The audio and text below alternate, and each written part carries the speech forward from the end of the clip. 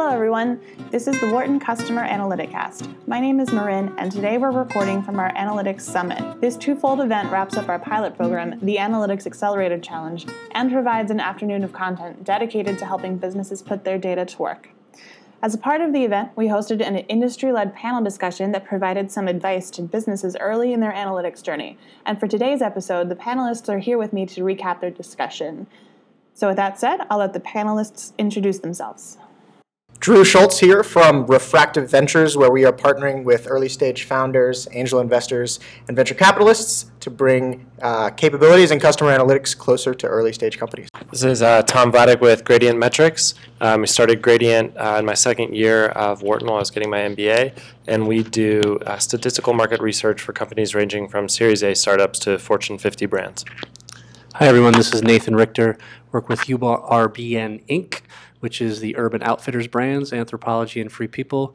I work in our digital strategy group focused on personalization and customer insights. Great, thank you.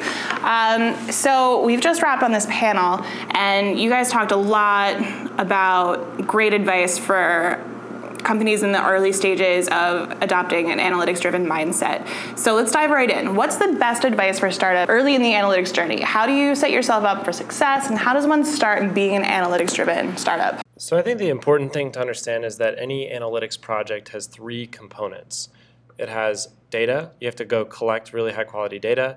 You have to do analysis, so you have to build some kind of model that produces information. And then, really importantly, you have to have synthesis. You have to take that information, and then you have to turn it into intelligence. And the intelligence needs to be something like a sentence. We should enter this market. We should raise prices by 15% or something like that.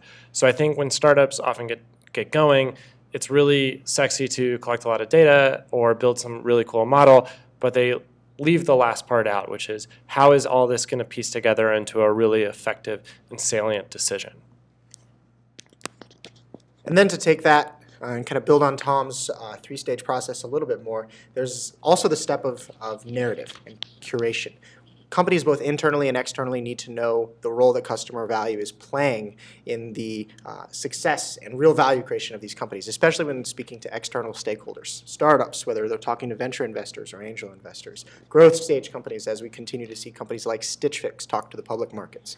Customer analytics and customer value metrics are becoming increasingly value. And then again, that fourth step of Tom's three, that narrative creation and curation. This is Nathan. So I think it's a combination of a couple factors. One is the commitment to do it right. So organizationally, how do you make sure that you're aligning and communicating with the organization that this is where you want to be? So a data-driven company, and I think a part of that is having a plan around the data. So as the guys have mentioned, how do you make sure you have good data sources? What are the elements you want to track? I think really having a focus from the outset of this is something you want to do helps set up that foundation. And then the second piece would be nothing overly complicated, but how do you just sort of get started and get some activity going? Less trying to solve perfect problems and more how do you get out there and try to improve your business day after day by asking some basic questions that you can potentially solve through data and apply as soon as possible, both to get those business wins, but I think also help propel a little momentum within the organization. That's great. I feel like a lot of companies out there are missing a simple hypothesis-driven approach. Moving on from there, so we have the foundation now. So how do you create buy-in from stakeholders and create a culture that's invested in analytics and, more importantly, experiments? We talked a lot about experiments today, so I feel like it's a crucial part in an analytics kind of journey, as we keep saying. So I think, just to reference what we were talking about when we were on stage, you really have to divorce the concept of like how technically sophisticated your organization is with the analytics mindset. And, Marin, you just said it. It's not really an analytics mindset, it's a hypothesis mindset, a hypothesis-driven culture. So the idea that when you make a decision, you're not saying this is the right thing, you're saying I think this is the right thing, and if it is the right thing, here's what I should see. I think that you had a really great point, Nathan, that one thing that you should do at the outset is you should define what success looks like in terms of a few key metrics, like if this happens, this is what I expect will happen, because it lays out what exactly your hypothesis is, and you can measure it. I think a lot of people get really caught up in we need some sophisticated methodology on our analytics team. Really, you just need to be creative about what you're measuring and what you think is going to happen. Set a value expectation for the organization. And that actually falls really nicely under the OKR process, if you've ever implemented that as a goal-setting methodology or other similar form of project management solution. But again, to Tom's point, setting a baseline level or a goal for that, you're really able to kind of keep people and measure their success against those expectations. And really that also kind of comes into the culture development of really not just defining or saying you have a culture of experimentation, but enabling it by allowing all of your employees to constantly question everything, not only internally, but also externally and about their customers. So that's a great entry point too. I like to say sometimes, how can everybody see something within the data that resonates with them? So in other words, for that buy-in, right, the marketing team always has amazing ideas or some hypothesis of what they want to do, but what are some of the other parts of the organization that might not always be at the forefront of the hypothesis development or the questioning? I think data is a really good consolidator or aggregator of different parts of the business and letting them know that there's accessibility in ways that they can use the information or ask those questions that can empower them. Also, kind of bringing this back to the customer, right? How does everybody work from that common framework of how are we solving problems or solutions for the customer? Important to have all of the constituents within an organization thinking in that way and asking those questions. So I think data is really valuable in helping break down some of those silos, but it's by asking and kind of inviting that participation from maybe different groups than are traditionally represented within the data questions like marketing. That's such an important point. And that sets us up kind of perfectly for, okay, we have the direction, we have our hypothesis. Who executes the hypothesis? A lot of our companies and constituents want to know, like, who should we hire? What do we look for? What title should we put out there?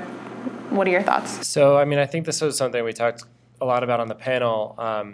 And, the idea of hiring an athlete really resonated with me because, as somebody that writes a lot of code for a living, I spend, the vast majority of my time when I'm writing code, not just like seamlessly executing what was in my mind and like getting it down into the computer and seeing the results. Really what it is it's struggling to learn the model that I'm building and spending a lot of time on Stack Overflow and on Google, troubleshooting issues and learning how to do something new and visualizing something in a way that I hadn't before. So the life of a data scientist is a life of constant learning. And so, and the other thing is that the environment for how you learn data science today has really changed. It's not something that's locked up in universities. People really need to be able to learn on their own, take Coursera classes, learn from others on the internet, go through tutorials, and it's changing super rapidly. So one thing, we were talking about is you can't really look at somebody's slope. Intercept. You have to look at their slope and see, how they will evolve over time and whether or not they'll be able to learn and be able to keep up, because that's really the most important thing when you're hiring somebody. There's a reason why hiring that athlete who really wants to constantly learn is very important, especially in this world of customer analytics. And it's because if you think about a line between pure mathematician or statistician and marketing manager, there's a lot going on in between. You have data engineer, closer to the mathematician. You have data scientist, maybe a little bit closer, and then a marketing analyst, quantitative marketing analyst, way over on the other side. But there's a huge gap still in between the really quantitative solutions that are being applied by data scientists and where the rubber hits the road, way over here on the marketing manager side. And having that learner, that person who's either able to go way left or way right from what they were classically trained as and constantly get better, is really what you should be looking for when it comes to bringing somebody into your organization to implement this. Yeah, and for us, we're a little more established, larger brand, but I think it's a common want within hiring is what's the cultural fit, right? So for Urban Outfitters, retail, fashion, kind of, you could almost say a vibe, very unquantifiable mathematical term there. But I think it's important that there is a cultural fit of, look, yes, there's a mathematical data science modeling approach here, but are you passionate about what the endpoint is? Are you passionate about what the customer is? So never exclude, I think, what that can be. The other piece I would add on as well is, so for us too, we talked about this on the panel, there's a lot of competition for the really good talent out there. As much as I would love to say we're turning away very qualified candidates, we're always on the look for that. So for us, there's also an opportunity where technology or partnerships with consultants, how do you sort of augment what your existing staff can do?